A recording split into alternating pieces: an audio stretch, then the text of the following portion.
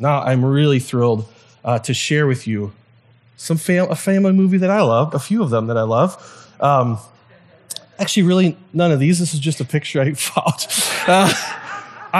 It reminds me, though, of a moment in life when I've asked this question before, and people were sharing, and I was with some kids, some younger kids, and people were talking about their favorite movies, and they were listing all the different ones, and someone said The Little Mermaid. And I thought, I'll be like a funny dad, and I'll say, what's that movie about? As if I had never seen it.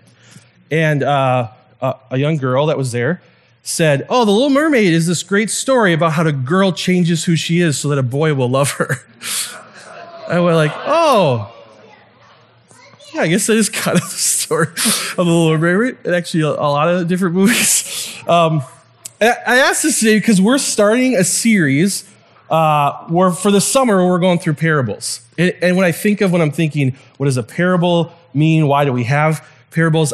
Oftentimes I think a parable to me just gets connected to like a favorite Disney movie, a great story that has some kind of great moral that in the end you go like, okay, that was helpful. I leave The Little Mermaid and I think I should change who I am so people will love me, right? Or there's lots of other things to learn from that or other movies. But I want us to kind of expand or maybe even switch what we're thinking. As we move into the parables, we are hoping this summer as we just look at these incredible, some very short, but these pictures that Jesus paints and these little narratives, these stories and these lessons, he's painting pictures not of just helpful things for us to do or just maybe a new set of rules for us to follow. He's ultimately unpacking what the kingdom of God looks like. He's sharing a story because story connects to us in such a profound way that is going to hit us and go, wow, I want to be in that place. Or I want to be with a father that's like that, or with people who are like that. He's painting a picture of the reality of a real place that really often looks kind of upside down to the world that the people he's talking to and really our world looks like. And so we get the opportunity now to look at some parables for the next couple months as we meet in the summer. I had the opportunity a couple of years ago in the summer, we met with high schoolers at the park and we would sit under trees and read parables and just together like talk through what do you think Jesus is telling us about the kingdom of God. It was kind of a sweet, it felt like the right way to study a parable. Today would be a little warm to sit under a tree, so we're going to sit in the air conditioning and we're going to start looking at our parables. A couple of quick things that are helpful if you are passionate about this and think, I want to start reading some parables this summer as well. A couple of things I'm finding are very helpful in all the scripture, but as parables, some groundwork we want to lay out. As we dive into our parables, we want to do a couple of things. First, we want to understand the context of where the parable is coming from. And so we want to think, what was it like? Can I kind of go back in time and imagine what it felt like to sit there with Jesus as he explained this, what the culture would have been like around him, the people around him. The words he's using in it aren't just random words. There's a reason he's using what would people have felt like, so that we don't just read into the passage and go like, he's telling me this today. As always in Scripture, we want to look at that, at the parables. That's going to be really helpful. We want to see, what does Jesus want us to know about the parable? Am I just looking at this parable so I get like a nice tip on a way to live my life, or what does Jesus really want us to hear? Often Jesus actually tells a parable, and then right after it, or maybe a little later, he tells, okay, this is what the parable means, because clearly everyone probably looked like they didn't understand around him. And then lastly, we do want to have parables speak to us. We want them to say, if that's true, how does this affect my life and my view of the kingdom? And so we have our first parable today. I'm very excited. This is a parable I love because it's short and it paints this really vivid picture of the kingdom of God, which is it is very different than what I often feel and often am even told around me. And so our first parable is the parable of the hidden treasure and the pearl of great value. So if you're someone who likes to open your Bible, crack open your actual, paper Bible, love for you to crack it open to Matthew 13. This is the chapter of parables. There's so many parables in this. And we're going to look at this short one today. Otherwise, you can follow along. All the scripture today, most of it will be on the screen. Let's read this together. The kingdom of heaven, there's a lot of parables start this way. Jesus is going to say, this is what the kingdom of heaven is like. The kingdom of heaven is like treasure hidden in a field. When a man found it, he hid it again. And then in his joy, he went and sold all he had, and he bought that field. Again, the kingdom of heaven is like a merchant looking for fine pearls. When he found one of great value, he went away and sold everything he had, and he bought it. I Googled some images for those who are more visual. These are the worst images I could find. Are you ready? Here's my favorite one. Ah! Is this wild? Look at this face. I mean, I'm the only one, but I laughed so hard finding this image. We have this image of these two people. One is in a field, and we could probably assume from the context that it isn't his field. We actually know that because he has to buy it later.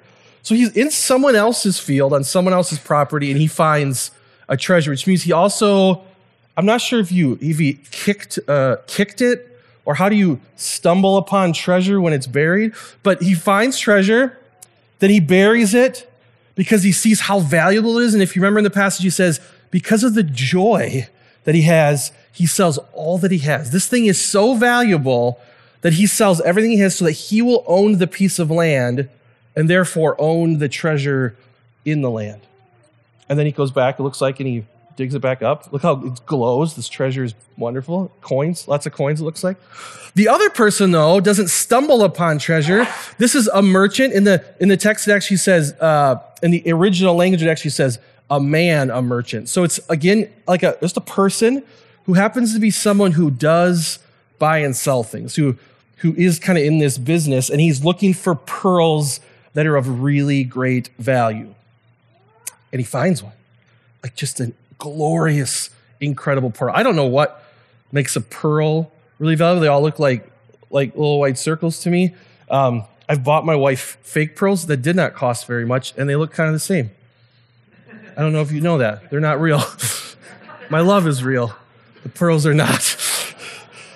This guy, though, finds a pearl. In fact, maybe to understand context a little bit, pearls, when Jesus would have told this story, a few words would have clicked for people or maybe triggered people a little bit. The word merchant isn't necessarily always a word that is looked upon positively. In fact, if Jesus, a religious leader, a rabbi, a man they're looking to for guidance and spiritual guidance, were to say, I'm going to tell you a story about the kingdom of God, it's about a merchant. They might go, oh, why would you pick merchant? Those people are all about making money. They're all about themselves. Other places, merchant is used in Scripture, not always a positive thing, which is interesting. He uses that word. And then he says this pearl, which would have made a lot of sense because a pearl was an incredibly valuable thing. To us, maybe today, not seen as the most valuable. We would have maybe said like Bitcoin. He found the most valuable Bitcoin. But he says pearl. There's actually a story of Cleopatra. I don't know if it's true, but there's a legend that she tells this riddle to friends. She's hanging out with friends at a party, and she says, I bet you that I could drink what's equivalent to like $1 million, right? It's like a bet that she does with her friends, and they go, oh, okay. And she has a servant bring her a bowl of vinegar, and she dissolves a pearl from her necklace in the vinegar, and then she drinks it, which sounds terrible. But then proves to them she could drink $1 million because she drank this pearl that was worth it much. So this pearl is like this incredibly valuable thing, which we know. We don't need to know any of those things. We know just from the context of the story because he sold everything he had. This is a person who buys and sells things, and he's took everything he had and he sold it so he could have this one thing. So also consider both these people are ones who now have nothing but those things. So this one man has a field with a treasure in it. We don't really know what that treasure is or what it looks like. I don't know if it's actually in a pirate chest or it's gold. Another one has a pearl that's very valuable. One wasn't looking for it, but found great treasure, and it was so good that he's willing to give everything for it. And the other one was looking for something incredible, valuable, and did find it, and also had the same response. Now, this parable reminds me of a moment, a story that we see in Scripture that we often call the story of the rich young ruler, where this kind of plays out, this idea of what does it look like to find a treasure and give everything. So here's a story of the rich young ruler. As Jesus started on his way, this is from Mark 10, a man ran up to him and fell on his knees before him. Picture, so Jesus is on his way walking, and a man runs up to him, falls to his knees. He says, "Good teacher, what must I do to inherit eternal life? What must I do to enter into the kingdom of God?" And Jesus says, "Then why do you call me good? No one is good except God alone." So are you calling me God? Do you think I'm God? And then he says, "You know the commandments. You shall not murder. You shall not commit adultery. You shall not steal. You shall not give false testimony. You shall not defraud. Honor your father and mother." Teacher, he says, all of these I've kept since I was a boy. So he says, I want to be in the kingdom of God. I want to be in the kingdom of heaven. I want to be eternally with God. What do I have to do? And Jesus says, well, you know all the things you have to obey. And he says, I've done those since I was a boy. And Jesus looked at him and loved him. I love this. This is how Jesus is loving him. He's saying, actually, there's one thing you lack. Go sell everything and give it to the poor, and you'll have treasure in heaven. Then come and follow me. So he's telling the man there actually is something else that you're still holding on to. There's still something that is more valuable to you than the kingdom of heaven. And for you, it sounds like for him, that is his treasure, his stuff. Go sell all that stuff, and then you'll find real, true treasure in heaven and come to me. And at this, you think this is an opportunity. The guy will go, oh, yes, with great joy, I'll sell everything because I found the greatest of treasures. It says the man's face fell, and he went away sad because he had great wealth. He said, oh, not that. Like, that's the one thing I really like that I have. That's kind of who I am. Did you not read the title of the story, Jesus? I'm the rich young ruler. That's like my thing. He went away sad. He didn't come to Jesus joyfully. Instead, he said, this is a thing I can't get rid of. And he walked away. He had this moment where he was with the greatest of treasures, far greater than anything he possessed or could ever possess, and he walked away. And so Jesus' disciples had a moment. They were there. Jesus looked around and said to his disciples, how hard is it for the rich to enter the kingdom of God? The disciples were amazed at his words. But Jesus said again, children, how hard is it to enter the kingdom of God? It is easier for a camel to go through the eye of a needle than someone who is rich to enter the kingdom of God. The disciples were even more amazed and said to each other, who can be saved? So we got to be careful here. Jesus isn't saying people who are rich can't get into heaven. That's actually heresy. That's not true, right? The amount of money you have, the amount of wealth you have doesn't determine. What determines, it seems like, is are you willing to let go of all those things? Maybe not even literally, but are those things the center of your universe? Are those where you put in your hope? Are those ultimately your gods? And do you find joy, and do you find a treasure named Jesus that's so good you're willing to walk away from everything? And turn away from everything as a God and turn to Jesus as the one and only God. Is Jesus good? Is he God? And so Jesus says, it's really hard. Do you see how hard it is for people who have all these riches, which also we know comes with it power and comfort and security, all comes from having this wealth. And then his disciples say something that makes a lot of sense. They say, then who could ever get in? Who could ever be saved? If that's the criteria that I need to worship Christ alone, because there's a lot of great stuff that I really like. And I don't know if I can turn to Jesus and turn away from all those things. I think this is a really honest and helpful question these disciples have in this moment. This week, I actually asked our church this. I sent out a message on our Hope app. We have a Columbia Heights group that usually is filled with like funny gifts and invitations to go swimming with people or hang out, which is awesome. But this week, I sent out a little message To a lot of you who are even in the room, I said, what is something you leave or let go of to follow Jesus? I just thought, I'd love to hear, what are those things for us that we've had to leave or let go of? I got great answers. Money was a quick one. A lot of people's answer.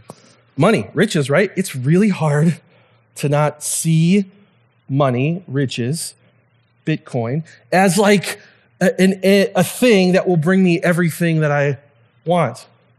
The definition of success. Jesus, by leaving that as my God, is success not being my hope and everything for me, and turning to Jesus, I had to decide there's a different version of success. Stability. FOMO. This might be my favorite one I wasn't expecting. Someone said, I had to leave and just be okay with missing out on stuff. And that might not be like just my friends are having a party and I can't go. This is like, there's things in our culture that I don't get to participate in because I'm going to decide to turn to Jesus instead. My family, someone just shared even an idolatry of family. My family is my everything. How easy is it to hold our kids up and worship those kids? To say, I had to turn and say, Jesus says, yeah, you're obeying me, but there's this one thing that you actually is really your God. This is my favorite one. Just a list of things. This person just said, pride, idolatry of money, success, security. And I was like, yes, all those. I feel all those. And so we come to a place where the parable of the treasure and the pearl encourage us to see Jesus as a treasure. And this is where we could end our time. I could say, now go today and stop being silly. Don't be rich young rulers. Let's go, friends, and stop worshiping other stuff. I don't think that's the hope with the parable, though. Our hope is that we leave reading that saying, the kingdom of God is like this, and we want to love Jesus more. And we've learned through a study of Hebrews for the last 20 weeks that making new rules and creating a new system to follow isn't what brings us joy and isn't what brings us to the kingdom of God. And so let's consider this. Jesus says to their question, who then can be saved? He gives us a great answer that we might miss if we don't read this whole story. He looks at them and he says, with man, this is impossible. You can't. Thanks, Jesus. You're asking us to do something and then you're telling us we can't do it? He says, but not with God. All things are possible with God. We can't leave everything behind to run after the treasure that is Jesus without Jesus. We have to set our vision on him, hold to him, cling to him, and from that, he gives us this supernatural ability to actually say, you know what? I do love my family, but they aren't my hope. I do love money. It's not my hope. There's actually a greater treasure. And where do we see this? We actually see Jesus do this through the parable. In Philippians 2, we hear what Jesus does. It says, in your relationships with each other, have the same mindset as Christ. Now it's going to tell us what Christ did. See if this rings a bell about a parable we just read. Who, being in the very nature God, did not consider equality with God something to be used to his own advantage. Rather, he made himself nothing. Jesus gives up everything, makes himself nothing. And he didn't just give up like his money, his stuff. He gave up his seat as God on the throne to become nothing by taking the very nature of a servant, being made in human likeness, and being found in appearance as a man. He humbled himself by becoming obedient to death, even death on a cross. Our God somehow sees us as a treasure. We're very untreasure-like, but he sees us and the value in us and wants to be in relationship with us. And he says, I'm willing to give everything so that I can buy that field and I can dig those people up, and I can be with them. He comes and gives everything, even death on a cross, so that we get to be with him. This is incredible. This parable reminds us that Christ somehow sees us as sinners and still comes to us.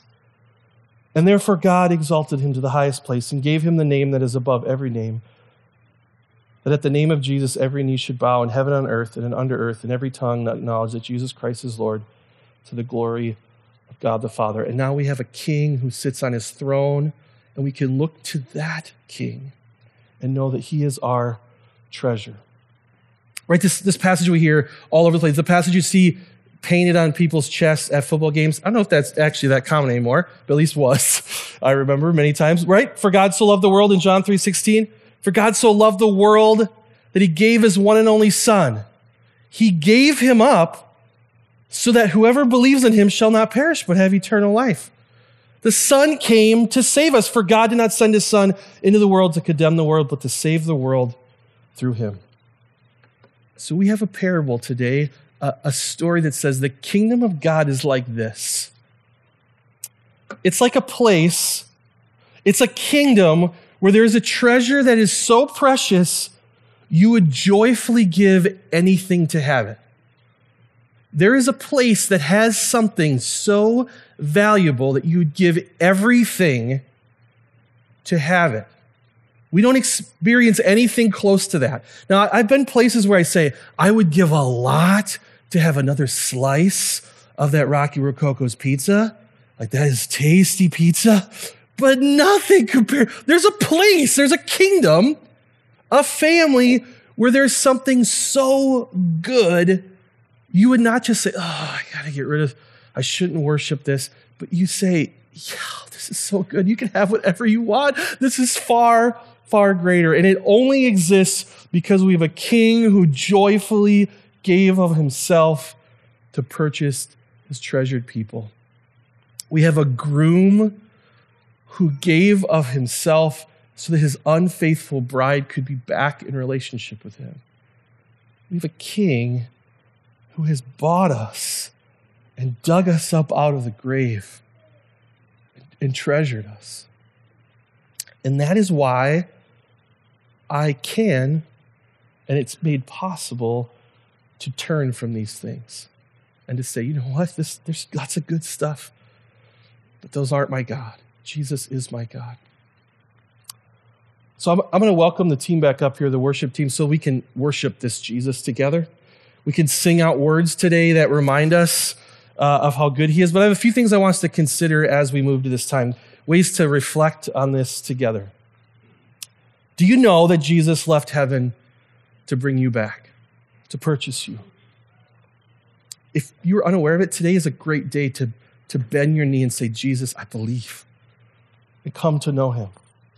Maybe consider what temporary treasure you hold on to instead of this great eternal treasure that we have.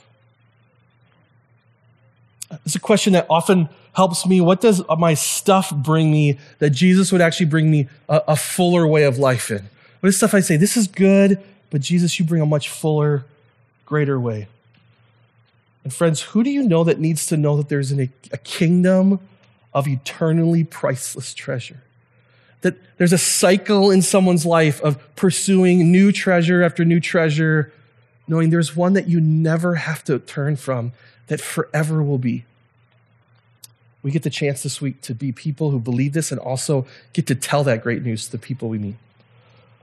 We pray for us as we enter into time just to sing and worship our God together. Lord, you are really, really good to us. You are good. You are God. Thank you. You have come to buy us back. Let that reality of that kingdom sink into us and fill us so that it would overflow out of us into acts of obedience and love to those around us.